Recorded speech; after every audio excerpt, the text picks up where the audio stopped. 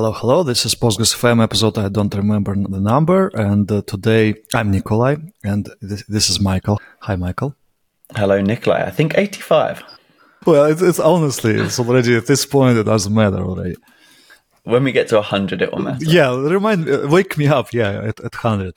So today I'm in the passenger seat, and Michael is going to talk about. Well, I will join, of course, but from passenger seat.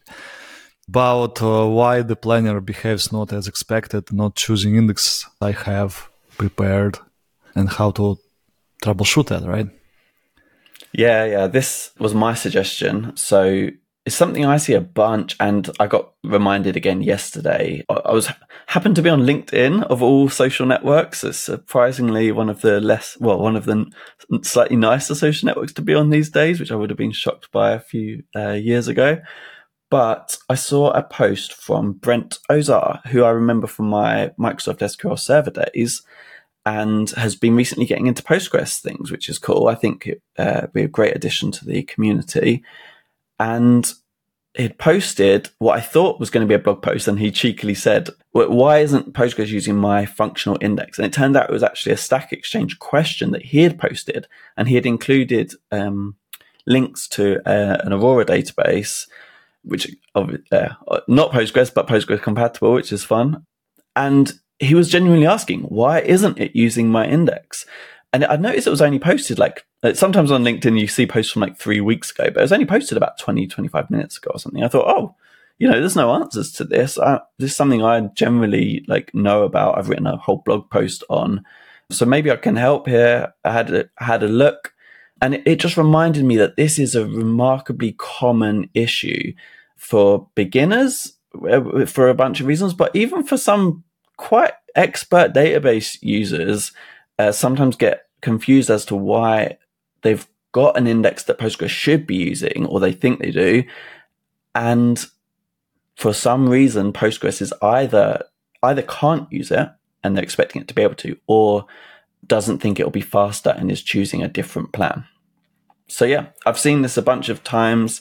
I feel like there's probably about 10 different reasons it could be, which is, I think, slightly people don't realize quite how many reasons there could be for this. So I thought it might make an interesting discussion. Yeah, I remember this struggle. Now I know how to troubleshoot it, but I remember this struggle I had many times in the past. It's not easy sometimes to understand why a planner behaves in one way, not as you expected. And sometimes it upsets you a lot and you start thinking, oh, it's stupid. I saw also people started blaming Postgres a lot after such events. They think planner is I want control. Also, this is where you probably want to start wanting this hinting which Postgres lacks, right? It has it, but it's not standard. Yeah, I think we probably will get to that. You said you now know how to solve it. Out of interest, what's the first thing you'll do? Well, first thing I'll try to understand, okay, this is the moment. Usually I don't pay attention a lot, but this is the exact moment when I start paying attention to cost metrics in the explain, analyze, buffers plan. So the idea is I try to understand, is it really huge number or it's relatively small or very tiny? And then I think, okay, based on my experience, and here actually it helps if you have some experience, right? Based on my experience, if my index was used, what would be this cost, right? And then, basically I already explained my algorithm.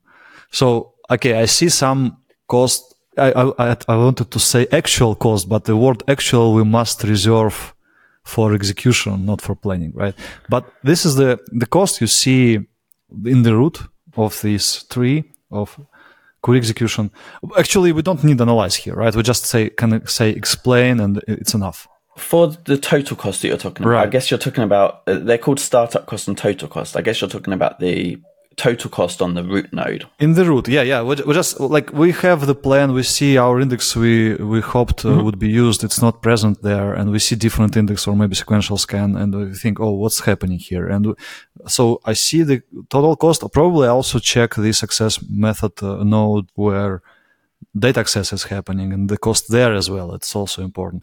And then I think, if my index was used, what would be the cost? And since I'm experienced, I'm sometimes already understanding what's happening. But if I have doubts, I just start playing with these rough knobs, enable sexscan, enable index scan, enable blah, blah, to put penalty on specific access methods, right? So to specific steps and scan types. Yeah. Right, scan types, and in this case, very often I start seeing what I expected, and I see, like this would be the cost, and I see the difference, and sometimes it's very small. So we were very close to choose my plan, but it was not chosen just because. And then super often, very often, it's new system, and I ask people, what random page cost do you have? Mm-hmm. Right? Because sequential scan, our index is not used. And random page cost is 4. Recently, some Amazon guys, they got consultation with me, and this is exactly what happened. I asked, what random page cost? They said 4. Remember, Crunchy Bridge, after listening to us, changed it to 1.1, and they also published good benchmarks, and it's still in my to-do to revisit those benchmarks, because I had tendency to set random page cost to 1, but they said that 1.1 is better, actually, according to our benchmarks, and they had some methodology interesting, but it's slightly off topic. So for those listeners who don't know what random page cost is how the planner thinks about random access to data, right? And by default, it expects you using magnetic disks, rotational disks. And this is not normal in 2024, definitely. And I'm not sure, I don't know if Aurora and RDS still have 4. That cluster may be created long ago. But if they still do have this is another question to them. We had the question about CPU and green color in Performance Insights last time, but today we have a new question. We need to check. I haven't created clusters for long. Yeah. Last time I checked, most of them were. There were a couple of good exceptions like Scale Grid and now Crunchy Bridge, but there aren't many that have tuned it last time I checked, which was admittedly quite a while ago. This is super strange. And also Postgres community, it's time to revisit this. And we need these mostly for new clusters. You shouldn't think too much about all clusters. They already have PostgreSQL.conf in place and everything there. So change it. And I would say, why are we optimizing for the few people that are still running magnetic disks instead of the vast majority who are running on SSDs? Like it's time to change, I think, for the default. Yeah. I might be again taking too much time for a passenger, but I just feel this that maybe some people don't understand what we are talking about. I will be very short. So there is sec page cost and random page cost. Sec page cost means the cost of sequential data access, and it's 1. If you change it, you change scale. I have cases when people change it, but it's all like it's 1. It's our line, how to say, baseline, right? It's 1. And random page cost by default in Postgres is 4. It expects that random data access is 4 times more expensive than sequential page access, which is not so if you, for example, have all data fit in memory cached, or if it doesn't fit, but you have non-rotational disks, SSD, NVMe SSD, or something like modern disks. And most of new databases have modern disks, of course. And Aurora, I think they have very good storage, so obviously it's not rotational. I think maybe I'm wrong, actually, right? It should not be rotational. It's very slow. I mean, throughput is terrible, right? Okay, so and why does it matter here? Because if you have 1 and 4 default settings, 1 sequential and 4 random access, it's 4 times more expensive. The planner quite often thinks, sequential scan is not that bad.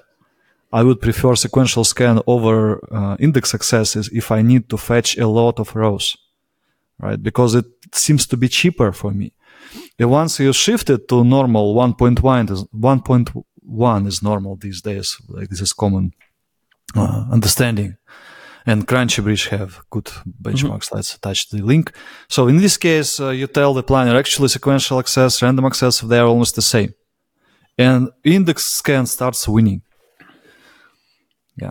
Yeah, or at least it's only a 10% penalty instead of a 300% penalty, which is a huge difference once you start returning a bunch of lot rows. Of rows. For a single, yeah, which happens quite often. There's quite a lot. Like, anyway, I'm very happy for you to do a bunch of talking here. It's a pretty common topic. I like that we've gone this deep so quickly, but I do want to go. I think it's worth going back and saying this is a great avenue for, like you mentioned, looking at the costs. But I think there's an easier, like even for non-experts, you can use that to your advantage, right? You can, if you have access. I didn't when I was looking into Brent's problem. It was a read-only user, so I couldn't do enable scan off, which is the easiest way of if you're getting a sequential scan, flipping it to basically telling the planner that sequential access is tons more expensive than it really is, and therefore if it has any ability to use the index, no matter how expensive it should be, it will then use it.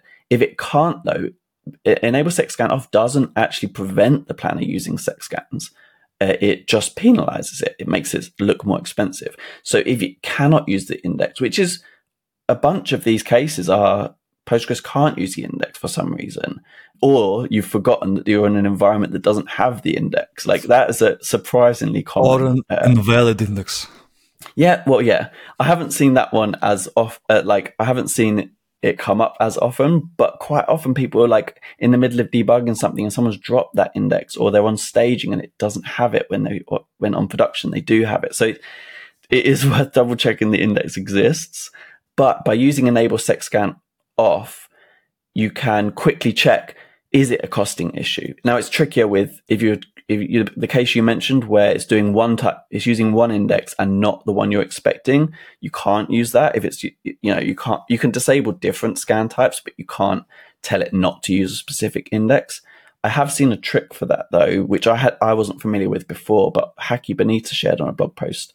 He does a begin transaction, drop index, the one that it was using, explain the query, and then roll back, which means you can try and see if that index didn't exist, would it pick my index, which is quite a nice trick as well. So trying to find out, are you in the case where Postgres can't use the index, or are you in the case where it's choosing not to?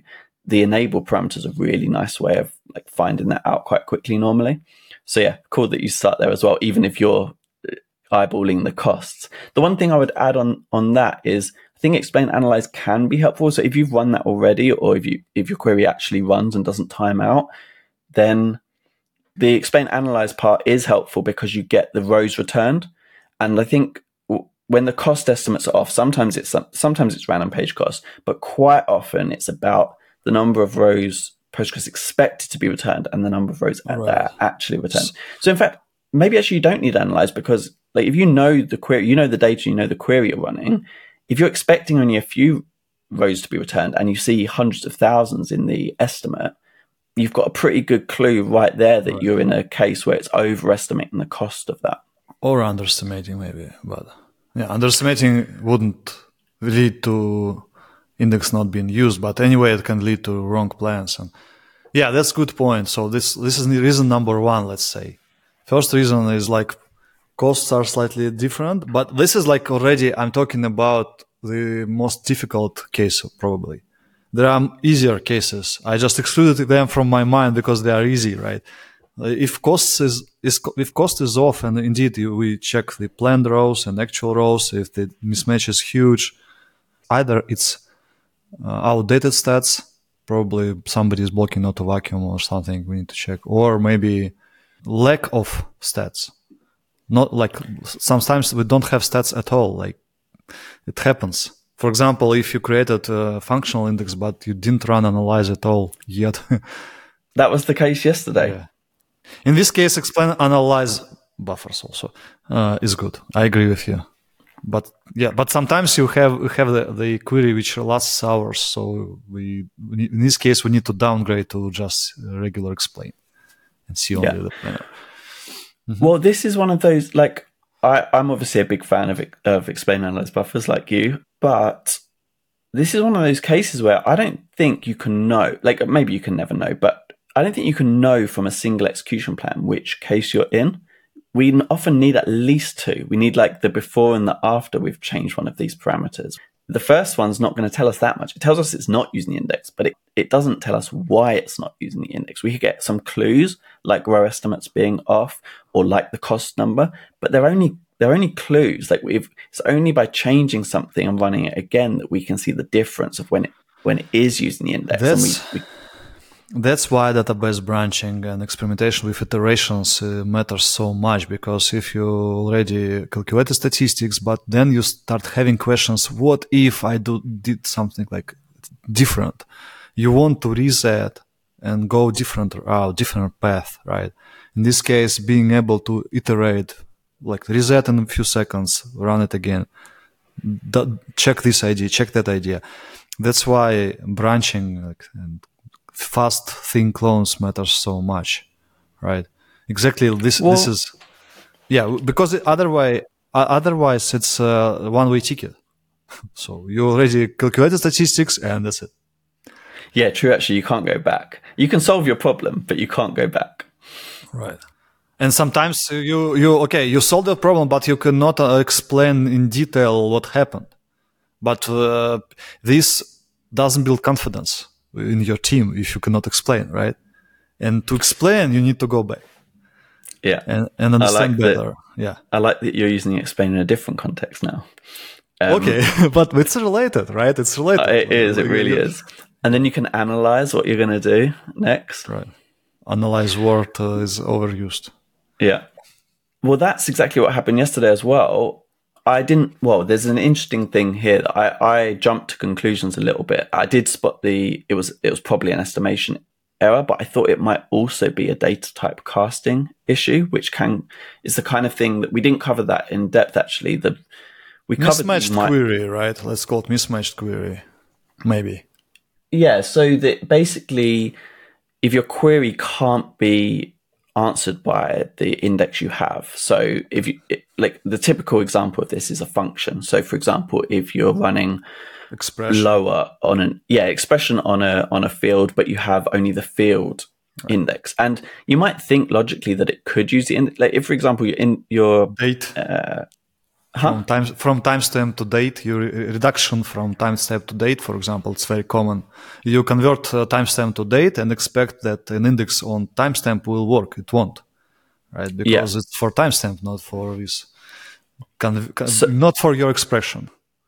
So in some cases, Postgres handles some of these data type conversions, like text to varchar, which I wasn't sure about yesterday, but in some cases it doesn't. So it depends whether it supports that. But in general, that's the kind of thing that can prevent the use of an index that you're expecting to be used, or like the operator not being supported. Like there's other cases where the index type so let's say you've used a B tree because that's what most of us are using most of the time. One example is on a text field using I-like. So like again, a case insensitive search operator is not going to use the B tree index. Indexes only support certain operators, and if you're using an operator that it doesn't support, like a greater than on a hash index, for example, or anything other than the equality on a hash index, it won't use index, kind of obviously.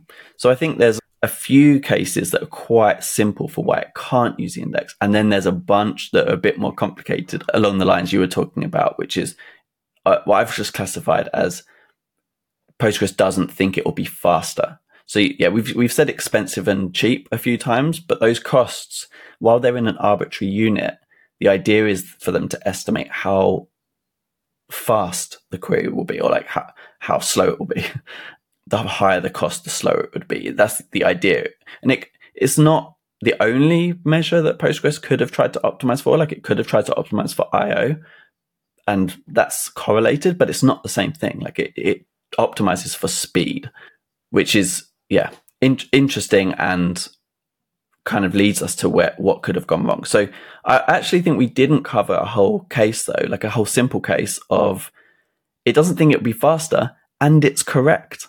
That's a case that catches people out a bunch. Like you're trying to force it to use an index, But it's doing the faster route already. For example, if you read 95% of your table, just sequential scan might be much faster and on the fly filtering out those 5% that are not needed than walking on the tree, B3, right? It will be probably, even if you balance random page cost and index sec page cost, it still might be better to use sequential scan in reality. So yeah, for sure. And because of how sequential scans work, because of how efficient they are and the fact they don't need to read data from multiple places, and if your data fits really tightly on like very few pages, it could be a lot faster. And not even just at percentages as high as 95%, based on like for small tables, with like not very wide rows, I've seen it be as low as 30% or so. That's still faster as a sequential scan. So I suspect you come up with a contrived example of it being even lower. Right. So in this case, I have very like simple, very basic question.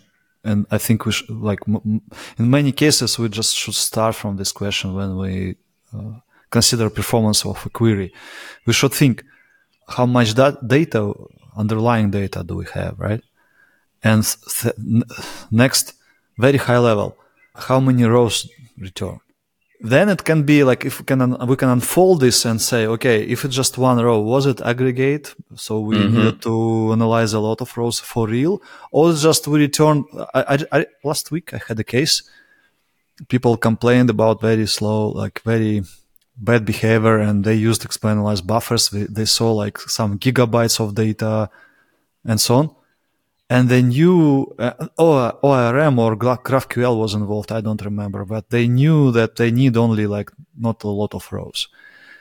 And then we just saw that like, oh, it's bad. And the question, how many rows were actually returned? And they also like, we created all indexes. The indexes are here, but somehow it's still sequential scans and so.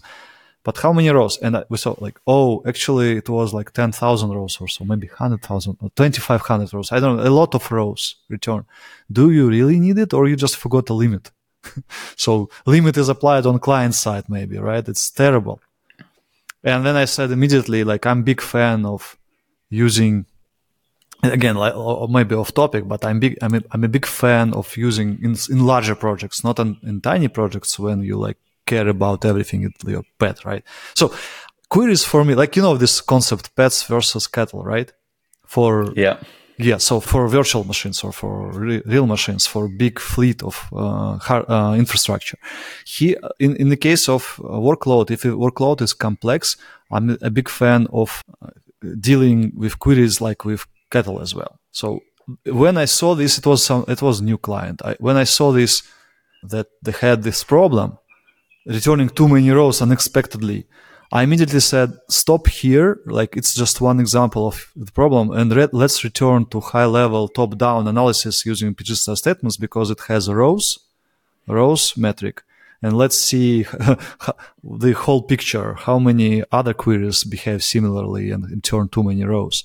But this is exactly when it happens, index is not used, because you request for too many rows here, right? And selectivity is not good. It's very weak.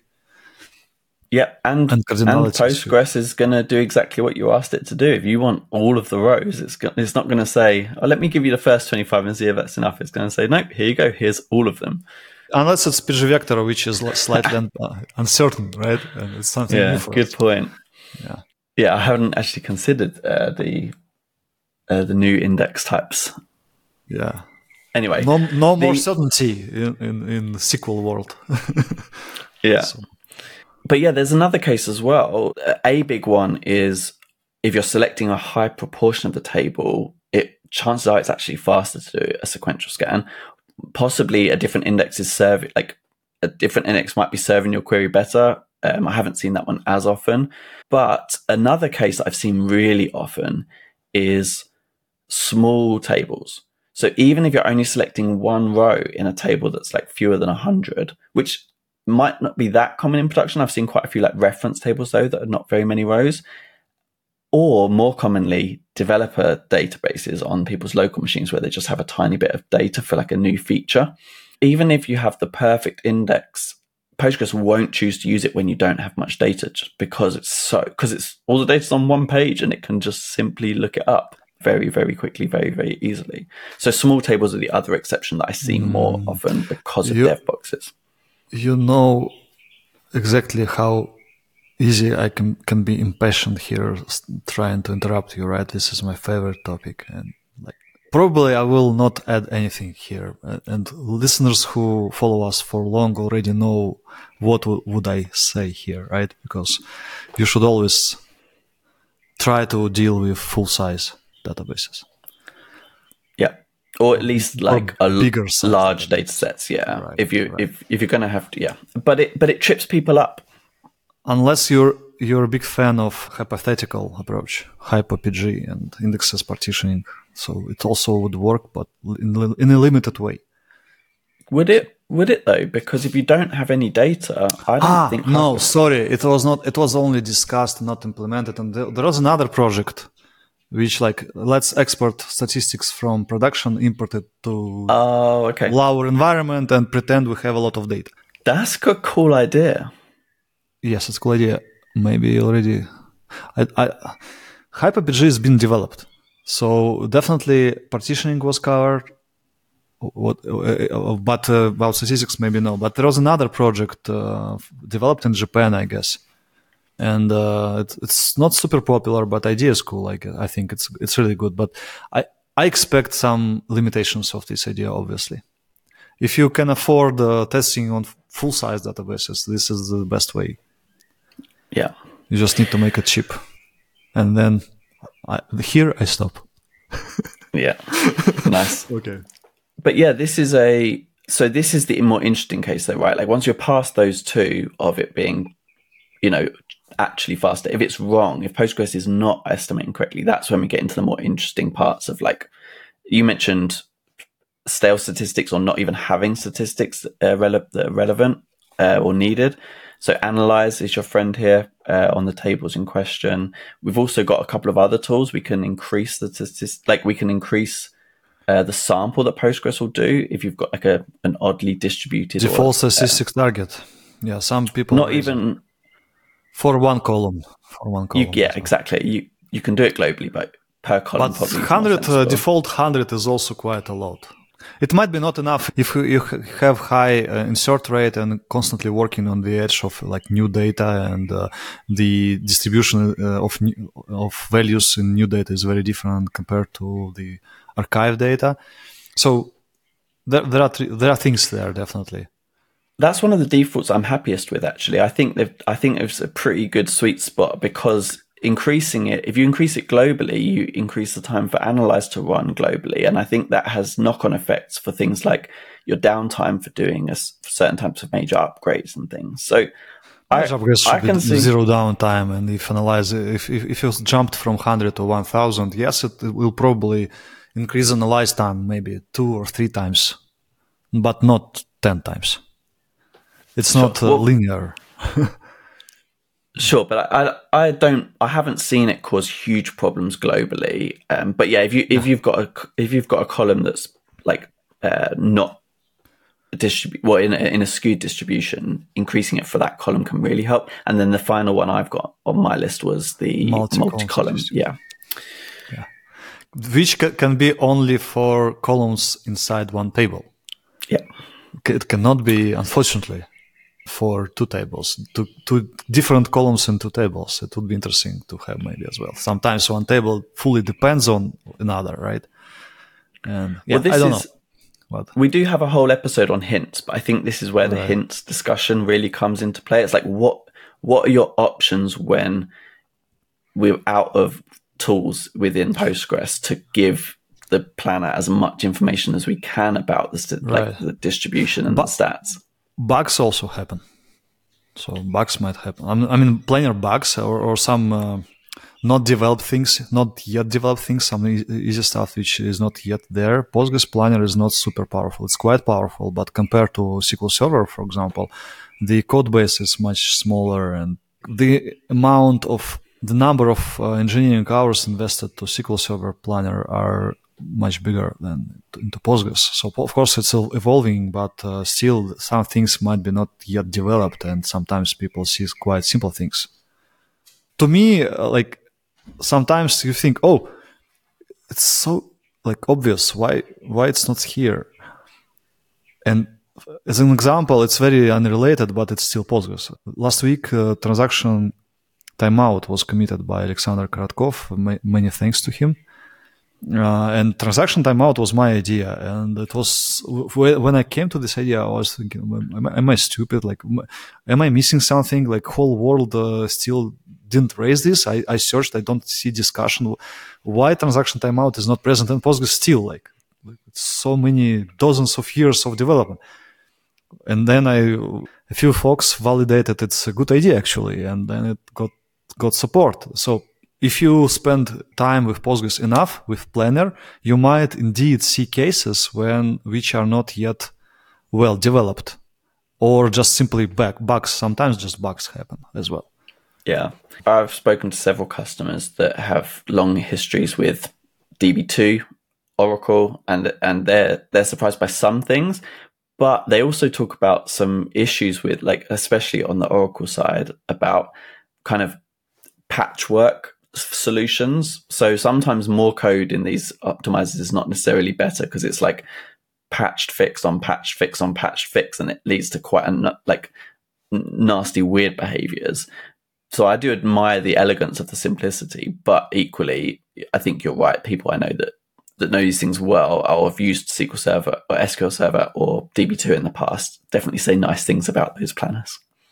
Well, my opinion is also based not on my experience. My last experience outside Postgres was like very long ago. I mean, real experience when you do develop something for long. It was more than 15 years ago. So I'm just translating other folks' opinions, but they seem reasonable, these opinions, and they are experienced guys who actually came to Postgres and say, like, let's just admit the planner can be much, much better. We need to continue developing things, improving things. And in this case, let's advertise a recent blog post from David Rowley. Right. Yeah.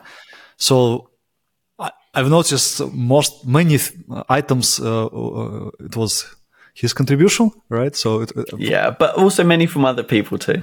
Yeah. So like the post is what's new in the planner in Postgres 16. Let's like unfold it and so on, and it's great. It's also in my to-do to inspect deeper and maybe do some tests. So it's a good post, very good post. And the thing I love most about it was inspiring people to upgrade. Postgres 16 came out a few months ago now. We had some minor, at least 16 one, too. I think 2 now minor patches. Yeah. February release.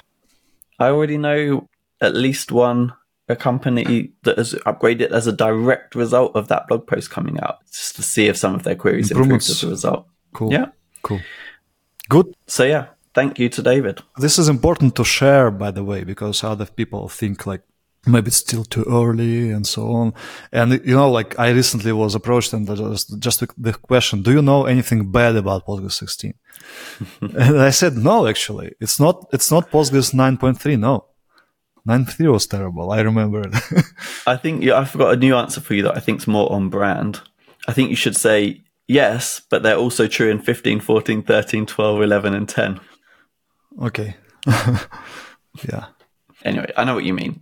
Did you mean like you don't know anything bad in 16 that's new in 16? Nobody bumped into some problems like complaining that it's bad. Already a few companies upgraded. I mean, maybe not huge installations, but still, like, and it has good reputation so far. And of course the risks are still there, and tomorrow we might see some problem. But these risks already go down and down over time, right? And I mean, it's important to share. So, like, we upgraded, everything is good in our case. It doesn't mean in any case true. It will be good, but it builds up the level of confidence over time, and more people will be upgrading. So, nice one. Okay, good. Did you have anything else you wanted to add? No. I always have a lot of things, but I think we're out of time. Let's not consume a lot of time. We should like. Of course, it's good if you run more or walk your dog more, listening to us longer, but still there are other things to do. So thank you so much, and thank you for support. We still I didn't follow really well, but we see comments on YouTube, for example. It's good. Please share your experience as well, and other people also see it, and we can highlight some comments not only about Red Bull, right? And or beer. It's so free advert. I'm teasing. Yeah. About I think over 1,000 people have listened to the last few episodes, which is pretty cool. Yeah. So thank you all. Good. Okay. Cheers, Nikolai. See you later. Take care. Bye-bye. Bye.